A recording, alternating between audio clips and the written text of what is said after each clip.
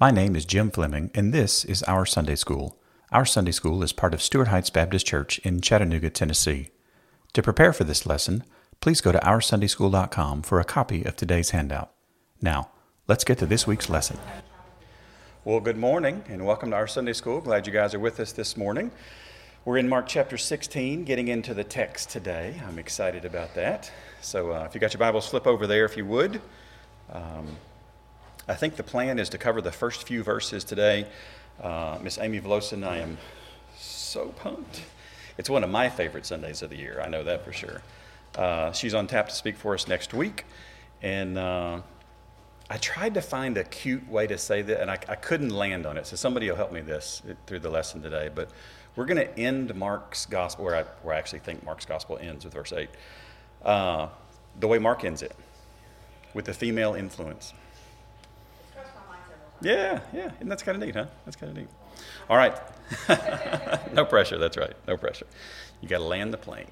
It's okay. The tomb is empty. That's the important part at this point. All right, so in Mark chapter 16, we're going to go through our process. If you didn't grab a handout on the way in, you might want to grab one. I'm going to be making references to several things on the handout today. You can also find those at OurSundaySchool.com, so feel free to go there to grab one. But we're going to walk through and we'll talk just a smidge about 1 through 8, verses 9 through 20. But I want to plant a seed today for, Lord willing, 2 weeks from today, and really press hard into that concept of variance and the alternate endings, because I've tried to lay the groundwork for the first 161 weeks. So that we would not lose our ever-loving minds when we got to the end of Mark and understand how this stuff actually works. So if you've got questions, if you've got comments, if you've got thoughts, if you've got things you've been praying about, thinking about, really lean in and engage in a couple of weeks on that. I would love to talk through that. So let's read through all of Mark chapter 16. And as I did last week, I will read verses 9 through 20. Even though in the ESV they have double brackets around them, which is kind of like, caution, we're about this. So let's read Mark chapter 16. So when the Sabbath was past, Mary Magdalene, Mary the mother of James, and Salome brought spices so that they might go and anoint him. And very early on the first day of the week, when the sun had risen, they went to the tomb. And they were saying to one another, "Who will roll away the stone for us from the entrance of the tomb?" And looking up, they saw that the stone had been rolled back. It was very large. And entering the tomb, they saw a young man sitting on the right side, dressed in a white robe, and they were alarmed. And he said to them, "Do not be alarmed. You seek Jesus of Nazareth, who was crucified. He has risen. He is not here. See the place where they laid him. But go, tell his disciples and Peter that he is going before you to Galilee. There you will see him, just as he told you." And they went out and fled from the tomb, for trembling and astonishment had seized them. And they said nothing to anyone, for they were afraid. And then the disputed text, verses 9 through 20. Now when he arose early on the first day of the week, he appeared first to Mary Magdalene, from whom he had cast out 7 demons. She went and told those who had been with him, and they mourned and wept. But when they heard that he was alive and had been seen by her, they would not believe it. After these things, he appeared in another form to 2 of them, as they were walking into the country. And they went back and told the rest, but they did not believe them. Afterward, he appeared to the 11 themselves as they were reclining at table, and he rebuked them for their unbelief and hardness of heart, because they had not believed those who saw him after he had risen. And he said to them, "Go into all the world and proclaim the gospel to the whole creation. Whoever believes and is baptized will be saved, but whoever does not believe will be condemned. And these signs will accompany those who believe. In my name they will cast out demons. They will speak in new tongues. They will pick up serpents with their hands. And if they drink any deadly poison, it will not hurt them. They will lay their hands on the sick, and they will recover." So then the Lord Jesus, after he had spoken to them, was taken up into heaven and sat down at the right hand of God. And they went out and preached everywhere, while the Lord worked with them and confirmed the message by many accompanying signs. So Mark chapter 16. So I said just a second ago, we're going to walk through the first few verses here in Mark chapter 16. So let's look at verse 1.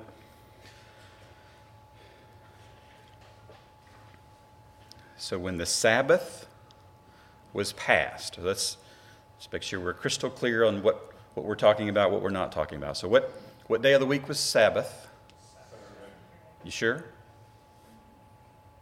Is it our Saturday? It's Friday evening. Friday at sunset. Yeah, so Friday at sunset to our Saturday at sunset, right? So this is where everything's like, take your concept of time and rotate it a few hours, and now we've got the Jewish concept of time, right?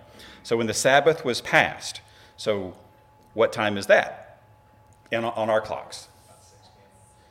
On what day of the week? Saturday. On Saturday, right? So Saturday, late afternoon, sun's going down. When the sun goes down, Sunday for the Jewish calendar would begin. So this is the I should have looked at the Message translation. I'd be curious whether they say Saturday afternoon or Sunday morning in the Jewish, how do you put this colloquially, right? So when the Sabbath was passed, and then we get 3 people that are listed here. So Mary Magdalene. Have we seen Mary Magdalene before in Mark's Gospel? Yes. Where have we seen her before in Mark's Gospel? At the cross, right. Where else? No, not in Mark's Gospel. It's on your handout. The brackets actually do have information that is helpful, believe it or not, yes. So we've got her in 1540, 1547, 16:1, and then 16:9. So let's look at 1540 for just a second. So what's going on? There were also women looking on from a distance. This is immediately after the centurion says, "Truly this man is the Son of God," among whom were Mary Magdalene, Mary, mother of who? James the younger, and of Joseph, and Salome.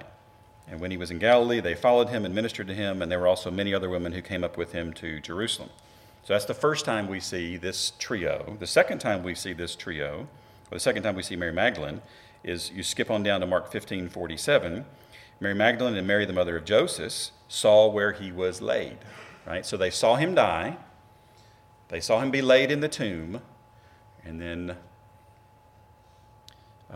when the Sabbath was passed, Mary Magdalene, the mother of who in verse 16:1?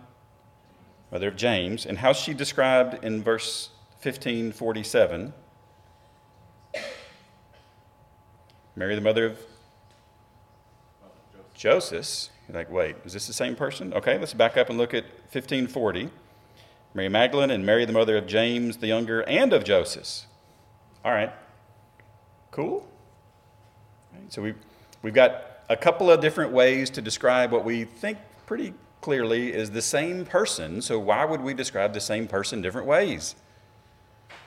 All right, so let's rewind for just a second. I've asked you this question, I think 2 or 3 times in our unconsciously long series. Was Mark one of the 12 apostles? No. I love the authoritative, I know this answer, and I will say it clearly. With a fantastic announcer voice even. It's just like I wish I had that. I can do that if I change the settings on this thing enough, but not just au naturel into the universe, right? It's fantastic. It is a gift. It's a wonderful gift. You're exactly right. So I forgot now what I was talking. Oh, yeah. Was Mark sorry, I get so enamored with the voices there. So Mark was not one of the 12, right? In all the lists of the 12 apostles, Mark's name does not show up. How do we think Mark got what he wrote? We talked about this several times. He was with somebody in a city. He was with Peter in, say it, Rome. Yes, that's right. He was with Peter in Rome. So at the end of Peter's ministry, Mark is there. Remember, bring John Mark, for he is profitable for me. This whole relational wonkiness had kind of gotten sorted out. So Mark is listening to different inputs to write his gospel. And the most of the commentators would say something akin to Peter was not the only person that Mark would have talked to. Remember, these guys wrote letters to each other. They hung out together. They would travel with each other. They talked to lots of different people. So Mark would have had an opportunity to see and engage with several different people who were there. So what he's doing, when you see him record things slightly differently, we think what he's doing is he's passing on what he's heard and documenting it accordingly, which is additional levels of accuracy. Because the very last thing that any lawyer wants in court is a series of witnesses who say the exact same words. That's called witness tampering, right? Because we've all memorized, maybe you've ever seen the Manchurian Candidate, right? I mean, you say the exact same word, like something feels off about this. I don't think this is right. Something's weird here. Yeah, so we actually want some variation in the reporting because everybody's going to have a different perspective. They would have seen and focused on different things. All right, so we've got Mary Magdalene, we've got Mary, the mother of James, and Salome. Now, Salome only shows up twice in Mark's gospel. Where does she not show up? Sorry, I just thumped the mic. Where does she not show up in the list of three?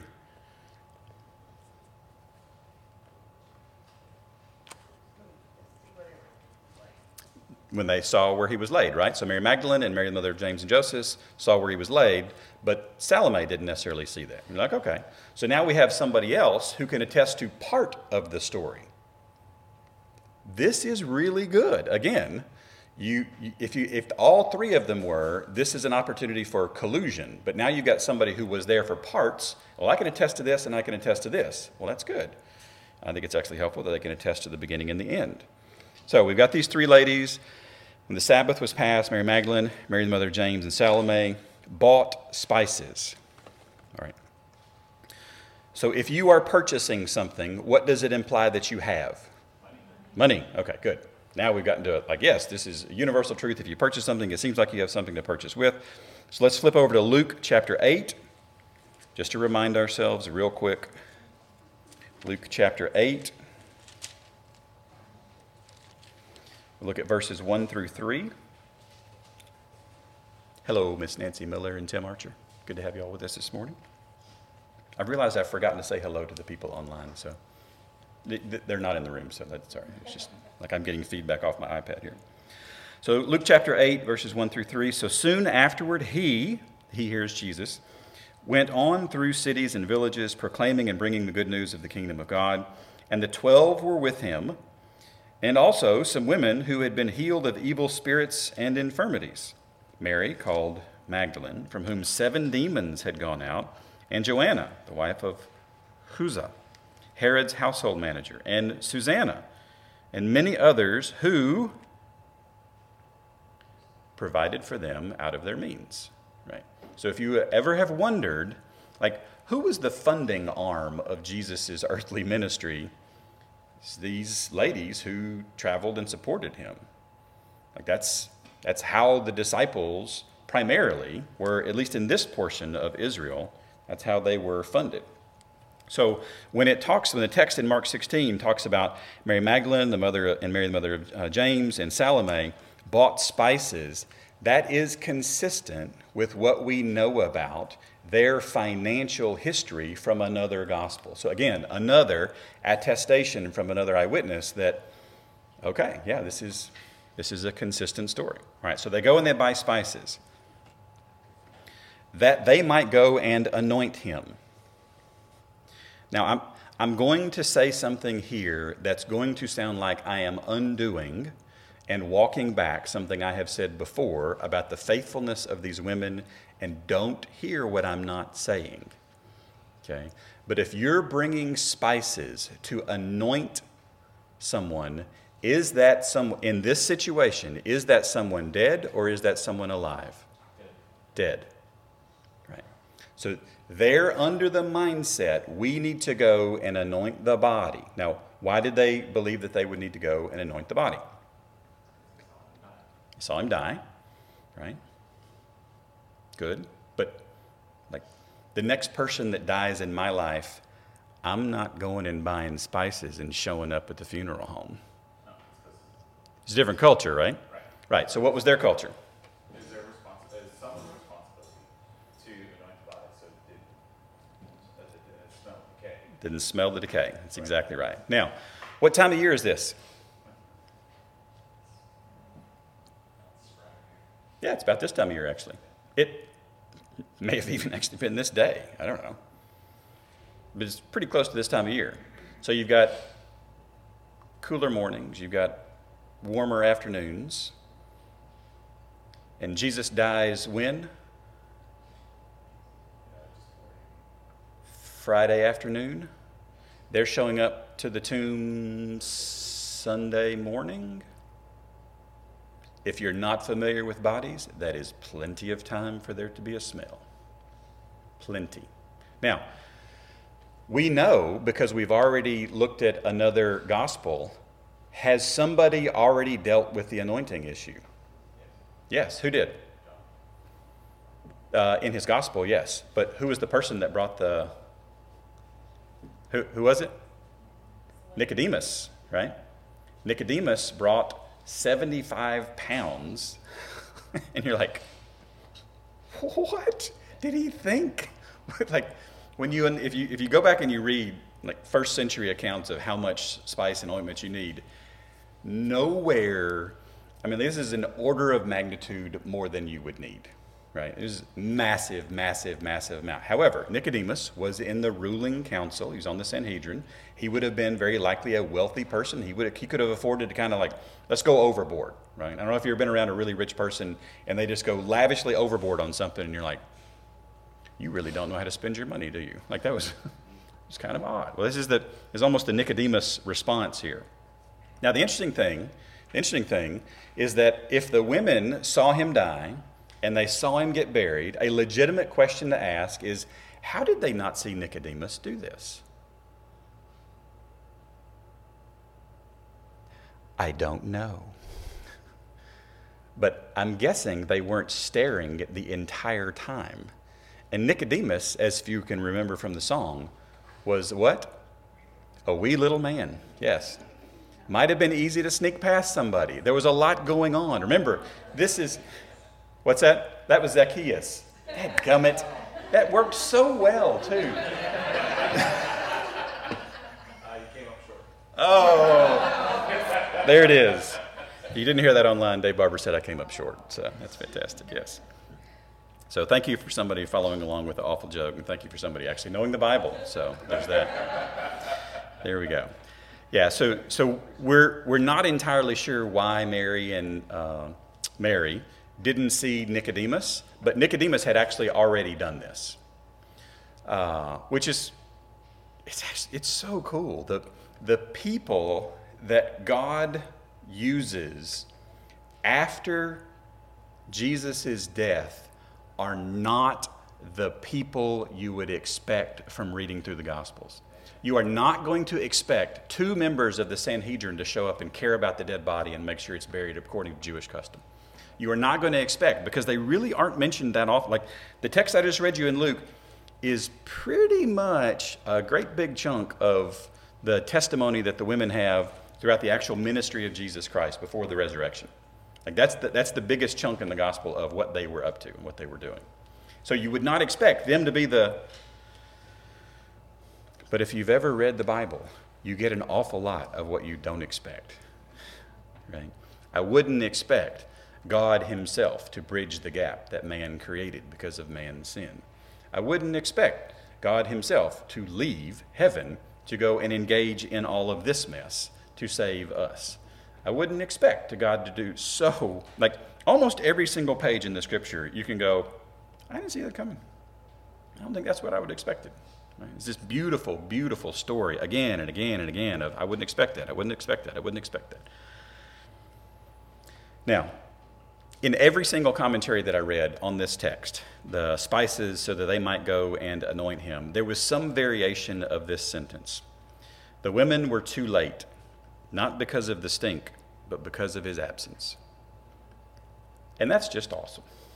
Right? Talk about not getting what you didn't, he's been saying over and over and over, and even in Mark's gospel, which is like if there was a redacted version of the gospel, I mean, it's Mark, right? This is as short as it gets. Over and over and over in Mark's gospel, they're going to torture me, they're going to do this, they're going to crucify me, and in 3 days I will rise. In 3 days I will rise. In 3 days I will rise. Over and over and over again. And yet they brought spices. So I'm not throwing them under the bus, right? Please don't hear that. They showed up. You know what? I'd have very likely, almost certainly, been huddled up with the 11, scared out of my mind, worrying what the Romans were about to find us, right? Because my rabbi just got crucified for what Pilate believed to be was insurrection.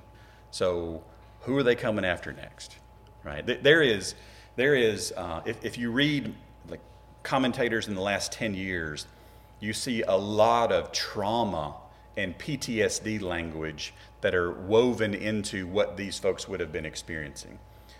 Like Mary Magdalene, whose life was irrevocably changed from the casting out of 7 demons, just saw the man that she'd been following tortured and brutally killed and buried. And we're maybe 36 hours later at this point. This is not a stable, like everything's great, it's Sunday, let's go to meeting. No. It's a catastrophe. Everything has fallen apart. What are we going to do? Well, I know that the body is supposed to be anointed. We didn't see that happen. Let's go take care of that. Don't miss the beauty in that act of service. That is just stunningly gorgeous. That's verse 1. Verse 2.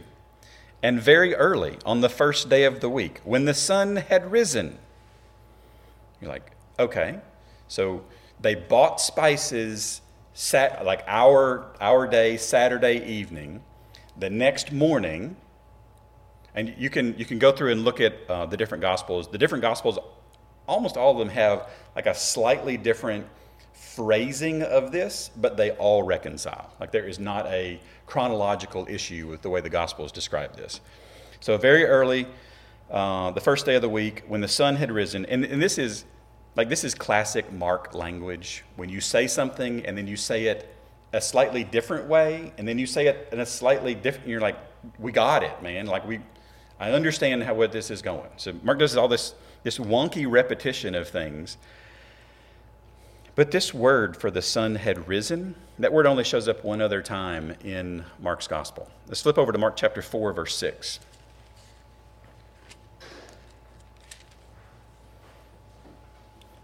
So this is the section where Jesus is talking about the parable of the sower, right? So the sower goes out, he sows seed, seed's the same, but the area on which the seed falls is different, right?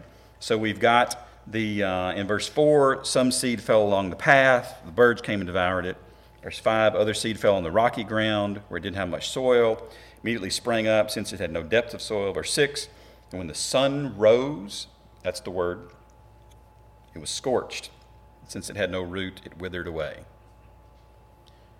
You telling me you think it's an accident Mark uses that word for withered away when the 11 have scattered and ran? I don't think it's an accident. I think Mark is linking these two concepts here. Like the sun just came out, right? All the power and the might of the Roman Empire just came raining down on Jesus' head.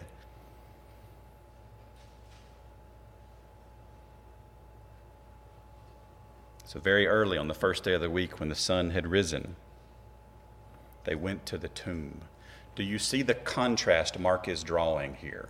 Who is not there, who is there? He's making this as plain as it can be for us, that who you would expect is not there, and who you would not expect is there.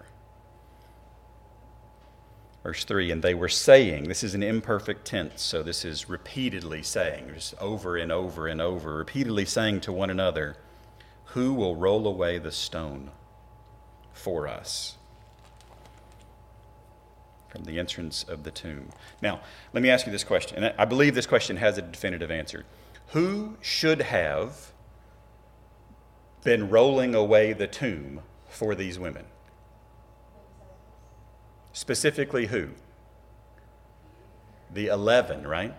Like, Jesus had a lot of disciples. I want to make sure we're really clear. Who will roll away? Who will roll away? Let me say this another way. Where are the men who should be here?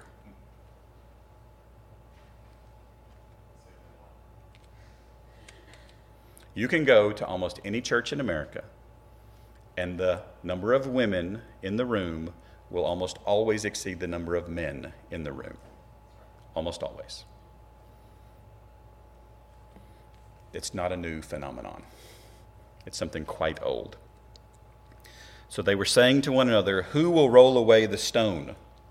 This word stone has an interesting history in Mark's gospel. The first time it shows up is in Mark 5:5. Flip over there for just a second. You should just be a page or two off.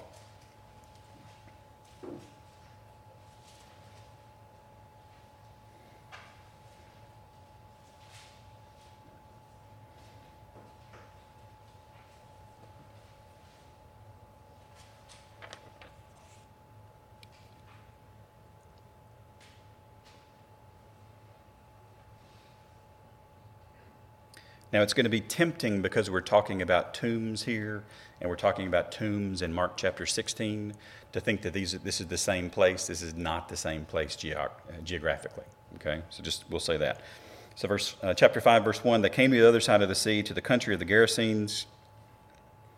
And when Jesus had stepped out of the boat, immediately there met him out of the tombs a man with an unclean spirit. He lived among the tombs. Like, this is Mark going, this is as weird as it gets, guys, right? Because do you know anybody that not hangs out, not visits frequently, not checks in on someone who is buried there, but lives in a graveyard? Like, that is a high bar for something is not right, okay? Like a very, very high bar. He lived among the tombs, and no one could bind him anymore, which implies that they've been trying, not even with a chain. They tried that, didn't work. For he'd often been bound with shackles and chains, but he wrenched the chains apart and he broke the shackles in pieces.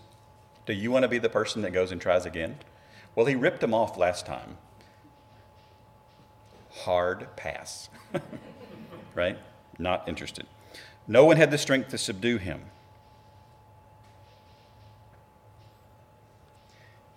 That is actually not a true statement.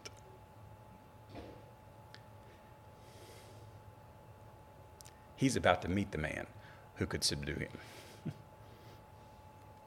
Night and day, among the tombs and on the mountains, he was always crying out and cutting himself with stones. See, the first time this word stone shows up in Mark's gospel, it's something that the devil has invaded this man's body with a demon and is using stones to mar the imago Dei, to harm the image of God. And at the end of the book, what is the stone doing? The stone is hiding the Son of God. So we've got marring at the beginning, we've got hiding at the end. It's interesting what Mark is doing here. Mark 12, verse 10 is the next time stone shows up in Mark's gospel.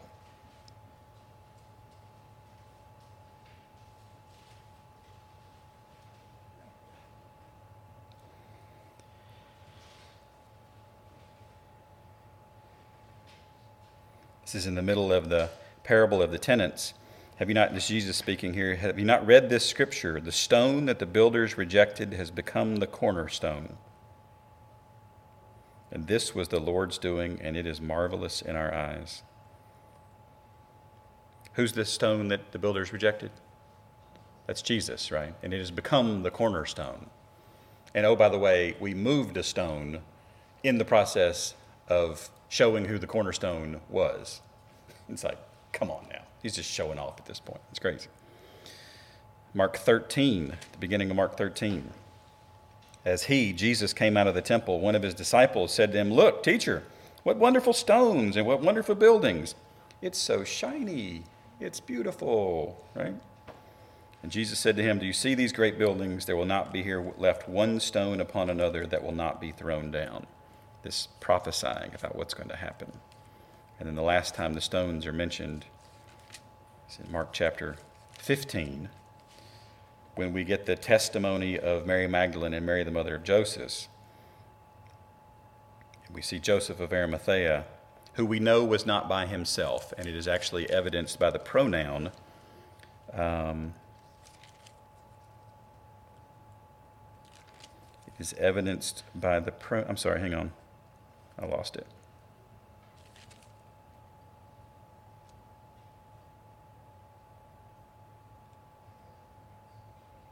I've lost it, sorry. But we've got this stone rolled against the entrance of the tomb in 1546. So we've got the marring the Imago Dei, the rejection of Jesus Christ, this future prophecy, and this attempt to hide, to cover up, to restrict the entrance of the tomb. Now, we talked before about the purpose of the stone that was rolled in front of the tomb. So what was the purpose of the stone that was rolled in front of the tomb?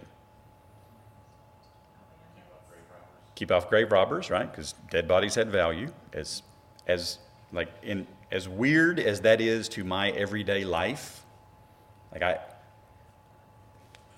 I'm going to actively pay someone to not deal so that I don't have to deal with a dead body. Not let's go get a dead body. It's like, it's not my cup of tea for sure. So, warding off grave robbers. What else? Wildlife, yes. Animals are hungry. And as domesticated as we think our culture is today, in and around even Chattanooga, you can see stuff that you go, whoa, like we should go indoors for a minute or go get a weapon and protect ourselves because, there's this thing running around and this is not good. And this would have been vastly more so at this point in history. What was this stone doing? Was there anything else involved in this particular stone? He was sealed, right. And it was put there, what was put there in front of him? 2 guards. A couple of guards, right? Why? So that nobody came and stole the body to pretend that It's a resurrection! He's gone! It's like, no, they put Roman guards there to make sure that nobody could testify to that. And when Mary and Salome get to the tomb, where are the guards?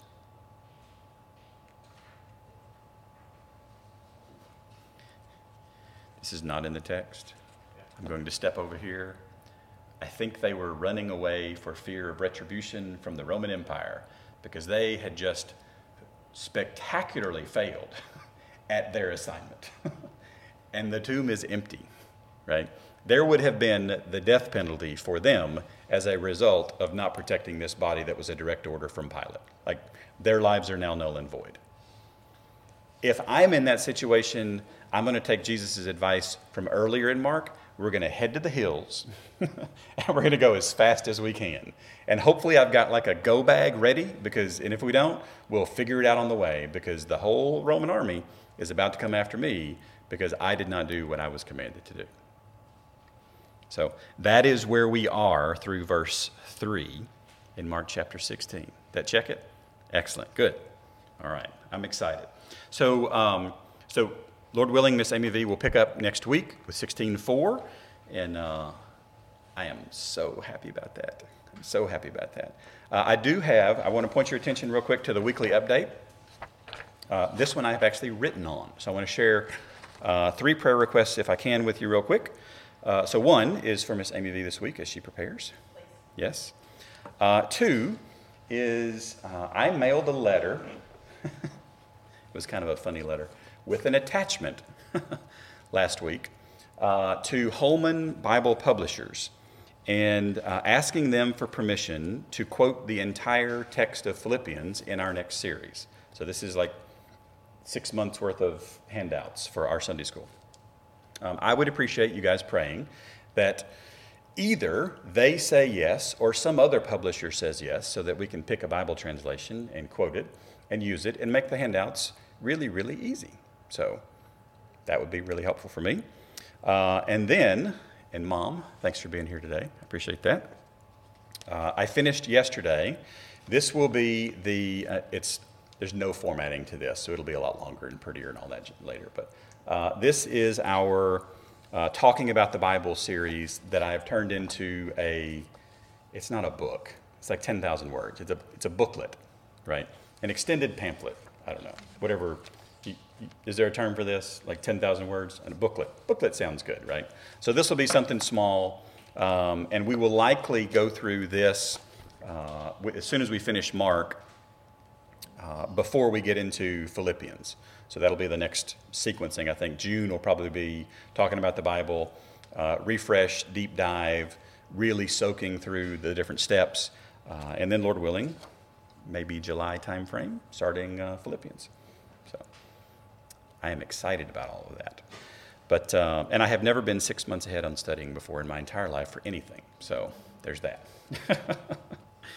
But I would appreciate your prayers on that. So if you would, make sure your name is at the bottom of the handout so we can take attendance this morning. If you've got any prayer requests for this week only, there's a section for that. There's a section for new prayer requests that will be ongoing that I would add to the right-hand side. So pick a section, pray over those. And if you look at the upcoming events, the DV there is Lord willing. So Amy's next week. I've got the next 3 weeks. But that May 29th, we're going to do a review of Mark. And we're going to partay.